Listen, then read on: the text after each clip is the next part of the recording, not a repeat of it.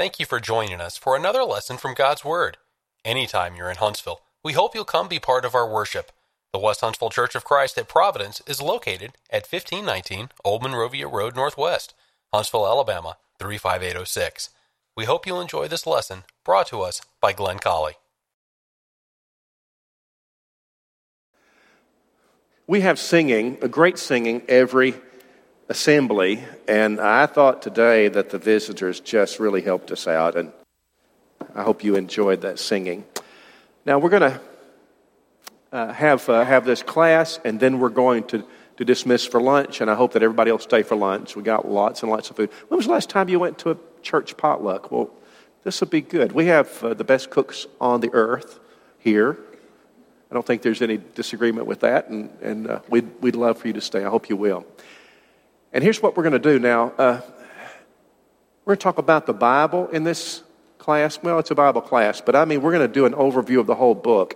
And then this afternoon, we're going to meet back at 12:45 for an afternoon service, and it'll be a little shorter. And what I've done is to go to a couple of our folks who are relatively new members. They've been here about 3 years. I'm not going to tell you their names. You may figure it out. That's okay. But they became members a little while back. And so I went to them a week or so ago, and I said, now, what I want is for you to tell me, write it out, and to tell me the kinds of things that drew you here and that glued you down, because they're very involved, very faithful members of this church. What kinds of things in your life, for you, what? Now, see, they came from different backgrounds, Catholicism and Lutheran church, and so coming here was pretty new, and so what kinds of things? And they both independently made lists.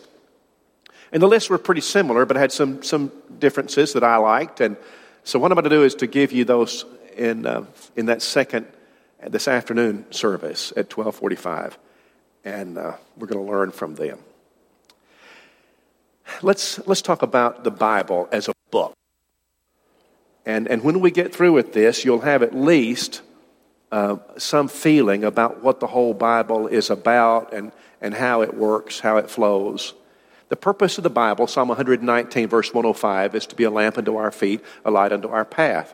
How long is it going to exist? How long will it last? Well, the answer is from the lips of Jesus, Matthew 24 and 35, heaven and earth will pass away, but my words will never pass away. They are indestructible, going to exist forever. The Bible came from the Holy Spirit. That is, 2 Peter chapter 1 and 21, holy men of God spoke as they were moved or borne along by the Holy Spirit. We call that inspiration. He inspired them to write the Scriptures, and we have then the book that was inspired. It is the Word of God.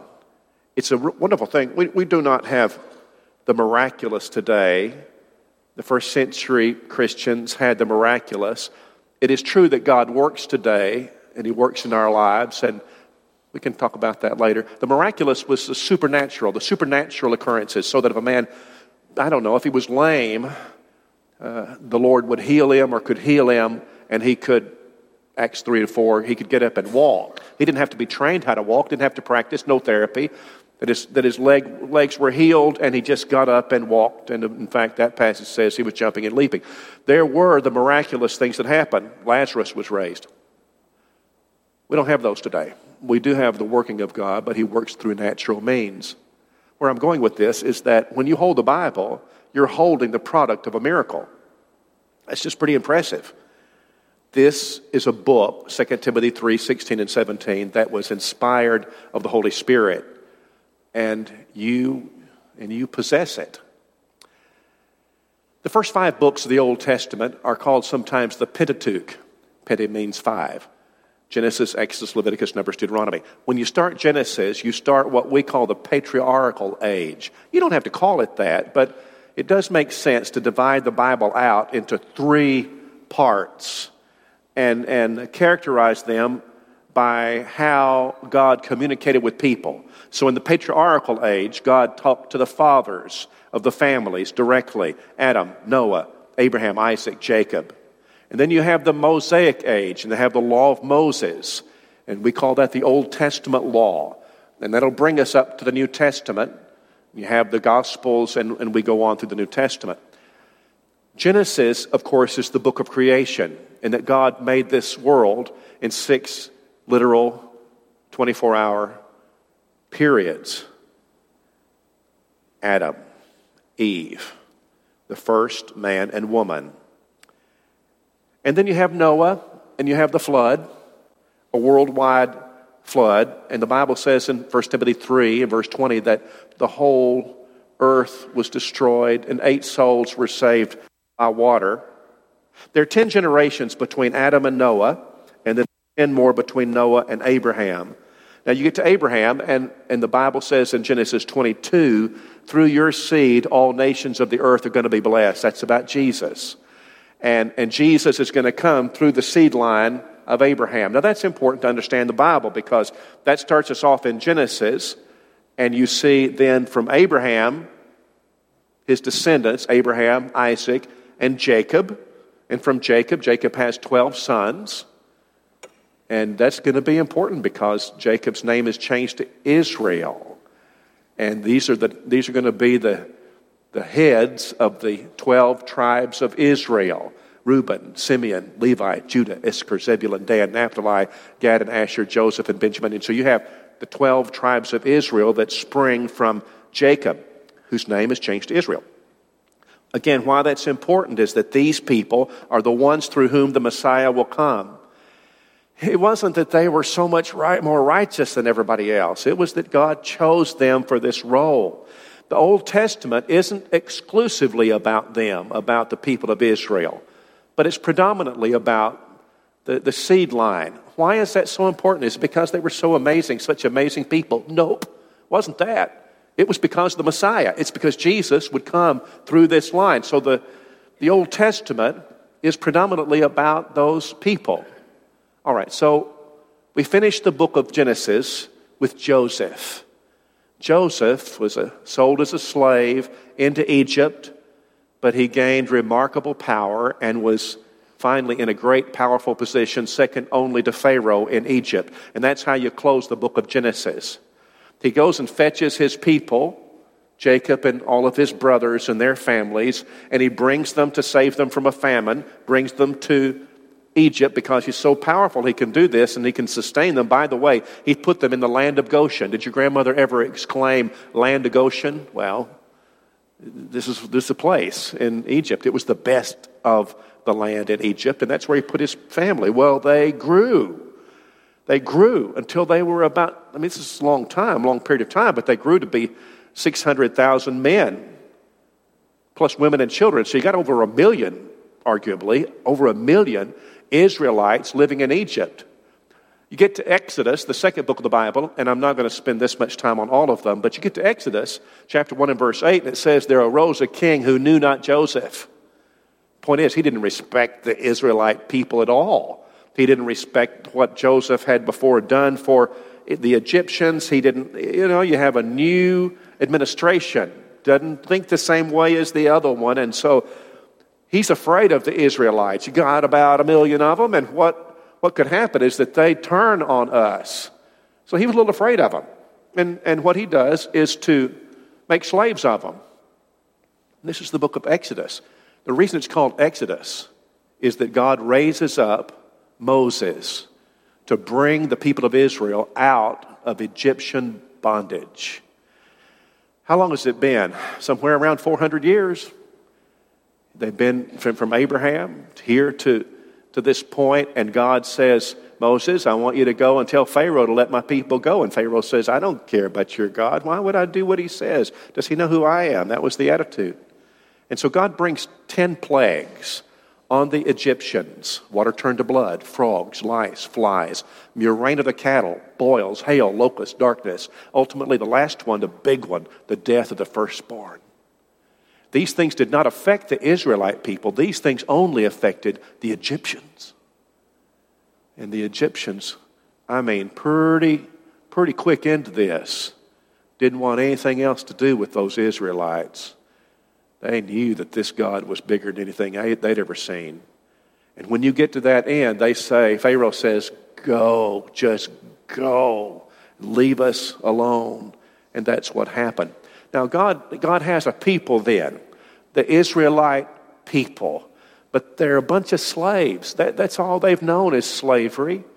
And they're disjointed. Now, what do you do to bind the people together? The answer is you give them a law. That's one thing. You give them a law to govern them, and it holds them together. And so he says, I'm going to give you a land. I'm going to take you back to the land of Canaan, and that will be your inheritance. It will be your land. Parenthetically, there's a great disagreement today about present-day Israel, and aren't they entitled to that land over there? And I can't go into a lot of this today because that's not the direction, but the answer is that all the promises that God made to Israel were long ago fulfilled.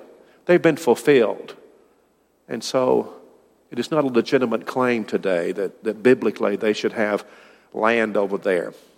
But that's different from our discussion. So Moses then brings them out of Egypt by the power of God. They get the law. They cross the Red Sea. They get the law on Mount Sinai, and Moses comes down with the Ten Commandments. He's got the law, we call it the law of Moses, the covenant of God. But Moses is a long time up on that mountain, and the people weary of that. What you start to see is a lack of faith. They don't got a lot of faith in God. And he's going to put them in the land of Canaan. The problem is that they've got a lot of work to do. They're going to have to drive those idolatrous heathen Canaanites out of the land of Canaan. God's giving the Israelites this land. They're going to live for him, and this is what he wants. So he's punishing the idolatry of the Canaanites while he brings in the Israelites. But the Israelites are going to have to hold the swords. So he's given them a law. He's given them a promise of the land. And now they are headed toward Canaan. God says, take a man from every tribe of the 12 tribes, go spy out the land of Canaan. They come back and they say, no, you know what? We can't go in there because they're just giants and we're just like grasshoppers in front of them. We can't go in there because they'll chew us up and spit us out. No. Well, excuse me, but what does that attitude, what is it missing out on? And the fact is that they didn't have any faith in God. They didn't have any faith in God, that God said, does God keep his word? Does God have the power? God said, I will deliver you from the Canaanites. Go in there and I will be with you, and they can't raise a sword again. I'll take them. I'll take you through that. But they don't have the faith in God. Come back and only 2 of them out of the 12, Joshua and Caleb, only 2 say, we can do this with God's help. Of course we can. Let's go. But the rest of them said no. It just infuriated God. And he said, I'll tell you what we're going to do. I'm going to leave you in this wilderness for 40 years. And everybody's going to die out. I need a new group. I need a new Israel. And so everybody 20 years old and older is going to die in these 40 years. And then what I'm going to head into Canaan with are the ones who are 19 years old and younger currently. And so that happens. Now, Leviticus is the giving of law. It is to teach the Israelite people how to be holy before a holy God. It is to teach them how to be sanctified people. It's to teach them punishments if they walk away from God. And Leviticus is full of amazing detail about the specific ways that God wanted to be worshiped and how they were to serve him. The book of Numbers is 2 numberings of the people. The first one is when I described, and then they go a while ago, and then they go to Canaan to spy it out and say, we can't do it, don't trust in God, can't do it. And so they have these 40 years and all but the youngsters die out. And the second numbering is when that's finished. All right, so there's a logic to that. The book of Deuteronomy is a beautiful book. Deuteronomy means second law. And the point of that is that the people now who are the youngsters I'm describing that way, who are headed into Canaan, They need a refresher course on the law of God. Deuteronomy does that. It gives them that refresher. And they head into the land of Canaan. Now to the book of Joshua. Moses dies, Deuteronomy 34. And Joshua then is the leader of Israel. And he's the one who's going to take them into Canaan to fight these battles and to conquer Canaan. And it went pretty good for a while. And they have some battles. They go to Jericho, they go to Ai, and they continue on. And they're having, Jericho was a piece of cake. They went in there, and my theory is that the Jerichoans had their arms glued to their sides, because so far as we know, there were no Israelite casualties. None. That's pretty amazing. God was with them. God said, I'll do this. You go, and I'll be with you. We'll do this. And so Jericho's a great example of that. But what happened is that by and by, the Israelites got tired of battle. The land started being divided out in Joshua. So this tribe got this part of land in Canaan and this part of land, and they divided it out. But they wanted to build homes and farms, and they grew tired of the stress of driving out the Canaanite people. But God had warned them over and over again. Drive them out, like I'm telling you, what will happen is that your sons and daughters are going to intermarry with them. Now, I don't know if you really grasp the significance of that, but you take idolatrous people and marry them up with God's people, and what happens is you get children, and probably half of them are going to be idolatrous, or maybe none of them will be faithful to God, and suddenly you dilute the people who trust God. And you compromise it, and before long, you just don't have people who are faithful to God. Don't you do it? They'll be, if you don't drive out the Canaanites, what's going to happen is all of that intermarrying and et cetera, and there'll be thorns in your sides. There'll be pricks in your eyes. Don't do it. And that's what they did. Again, they got tired of fighting, and they let the Canaanites stay there. In some cases, they charged them tribute. We'll let you stay here beside us, live beside us, and you can pay us tax, which is stupid. That's not what God told them to do. That's not why they were there. It was opposed to what God said. Anyway, that's what happened. So you get to the book of Judges, and Judges is a series of 6 different times when the locals that were left there would overcome the Israelites and oppress them. They would crush their crops. They would harm them, hurt them. The Israelites were afraid of them. So this thing is sort of, and it's cyclical. The book of Judges is 6 different servitudes. You have 12 different judges. Lasts 300 years, so 3 centuries of time. Long time. And it's a very sad book. You have a beautiful rose in the middle. You have Ruth.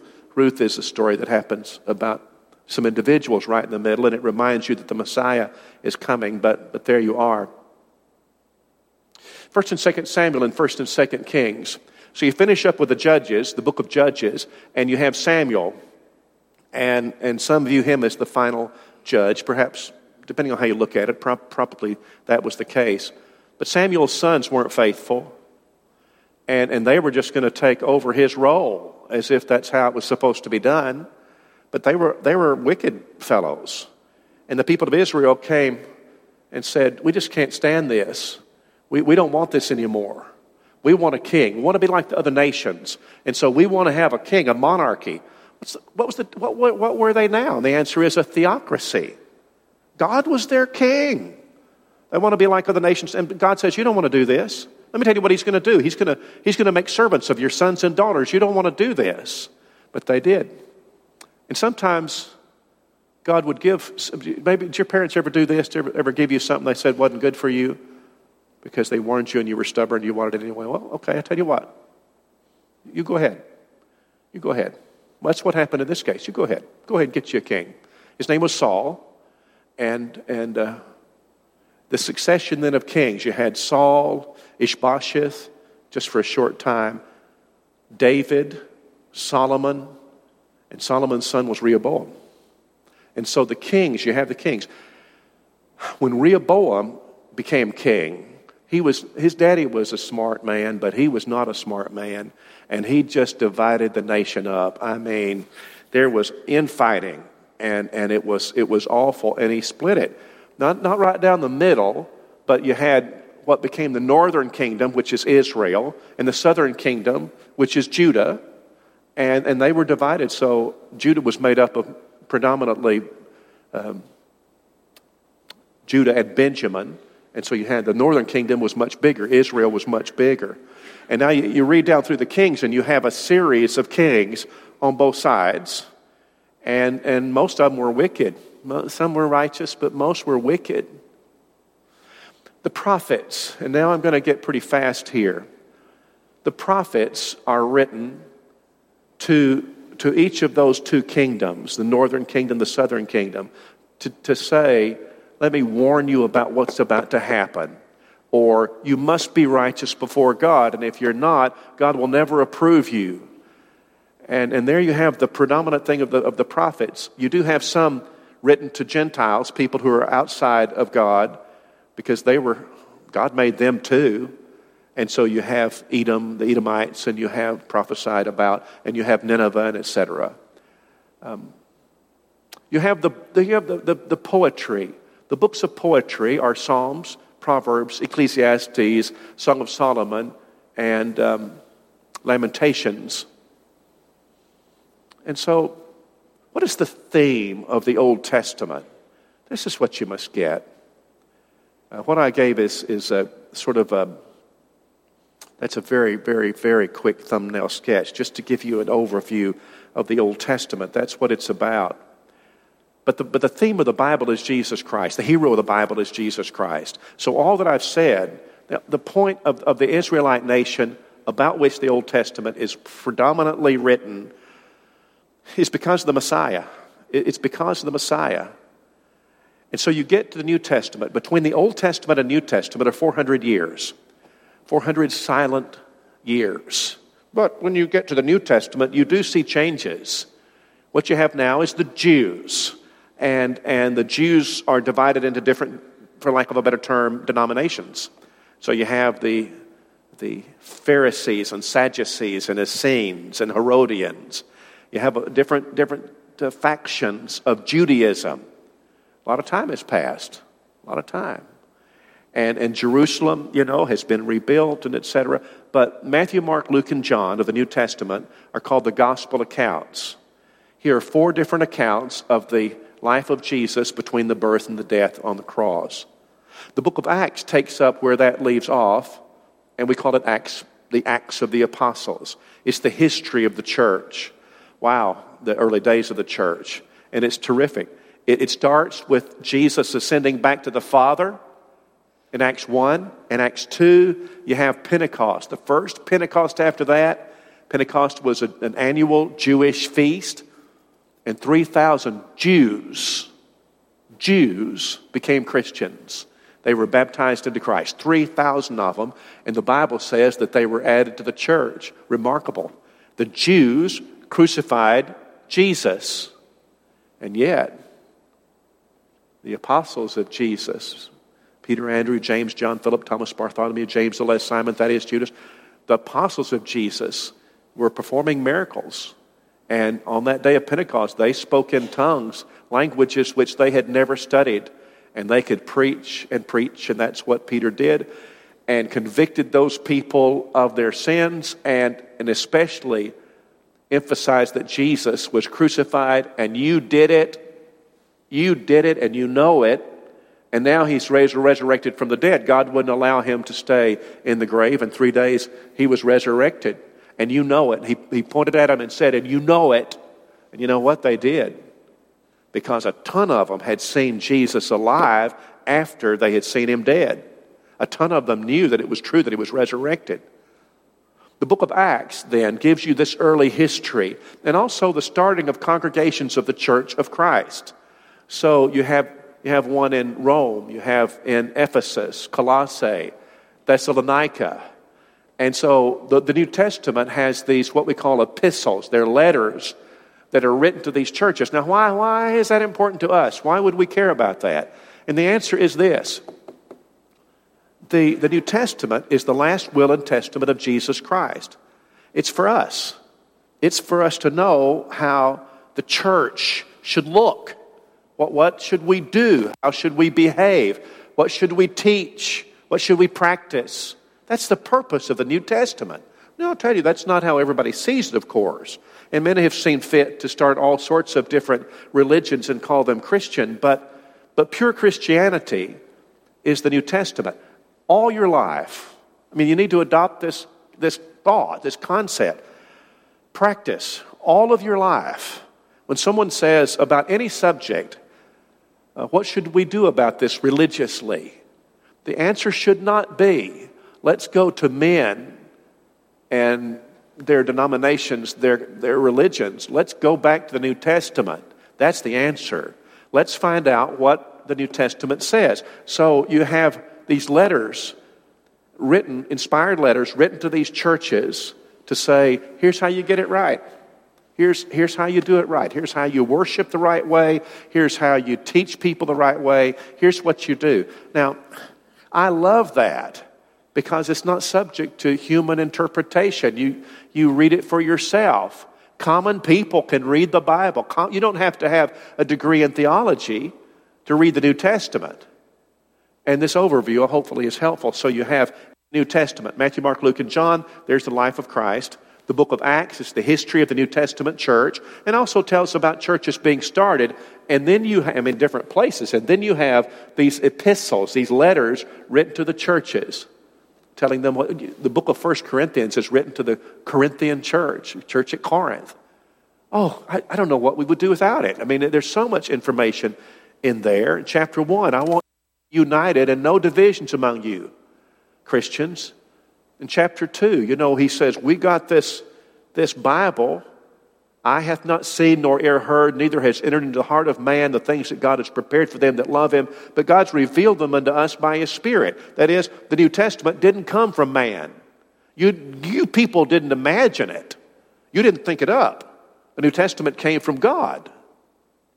The book of 1 Corinthians tells us how to eat the Lord's Supper. It tells us how to give of our means. It tells us how to support preaching. It just so many wonderful things.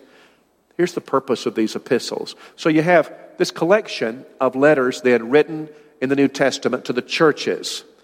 Romans, 1st and 2nd Corinthians, Galatians, Ephesians, Philippians, Colossians, 1st and 2nd Thessalonians. And then you have 1st and 2nd Timothy, Titus, Philemon, and these are letters that are written to church leaders. Philemon had the church meeting in his house. Timothy was a young preacher. Titus was a young preacher. So you have this short collection of the letters written to church leaders. Then you have what we call the general epistles, letters that are meant to be circulated, and the book of Hebrews, right? Philemon, Hebrews, James, 1st and 2nd Peter, 2nd and 3rd John, and Jude are general epistles. They're to be circulated and used about it. So many great things were taught. And then the final one is the book of Revelation. This is apocryphal. Apocryphal has a couple of different meanings, and one is something that was hidden and now is revealed. Apocryphal means the end times. It's about the end times. And so there's a lot of symbolisms in Revelation. It makes it very difficult to read. But Revelation 2 and verse 10 is huge. Be faithful unto death, and I'll give you a crown of life. The main theme of Revelation is that people who are faithful Christians are going to go to heaven. And so you get to chapter 21 of Revelation, and you have this wonderful description of what heaven is going to be like, and it gives us that courage and anticipation. Now, what's the purpose of the Bible? Why do we have it? Is it important? It's a lamp unto our feet, a light unto our path. How long is it going to exist? How long? And Jesus said, heaven and earth will pass away, but my words will never pass away until the trumpet blows. You and I are going to be responsible. Human beings are going to be responsible for studying the Bible and obeying it. What we need to be is a church of God's people that believes and preaches and practices what the New Testament says. We're not under the law of Moses anymore. We're not under the patriarchal age. We're in the Christian age. This is the New Testament law. And we love the Old Testament because there's so many things that we couldn't know about the New Testament except for that. We need to learn from those things. But it's not our law. God told Noah to build an ark. You don't need to build an ark. God had a Levitical priesthood and the garments and the practices and the sacrifices. No, not true today. We have one sacrifice. That's Jesus. Is the New Testament. And so there you are. I'm going to cut the class right there and say, I'm glad that you're here. So glad that you came. And particularly those of you who are visitors, and some of you have never been here before. I hope that you will stay for lunch, and we're going to have a good time. We love to worship, and we love to study the Bible, and we love to eat, and we love to have fun together, and we do a lot of all of those things. So let's pray, and then we will end there, and you'll be dismissed. Father, thank you for the Bible, and thank you that it is shallow enough in ways that children can understand, and deep enough in ways that people can study it all of their lives, and that we can know the truth, and that we can live by the truth. And we thank you for inspiring men to write it, and that we've got it. Help us, Father, to love you supremely and to serve you the way that your word says. Bless us and help us and give us wisdom and courage. In Jesus' name, amen. You're dismissed. Thank you for being here. We hope you have enjoyed this lesson from God's Word, brought to us by Glenn Colley. If you have comments or questions, Glenn can be reached by email at colley@westhuntsville.org.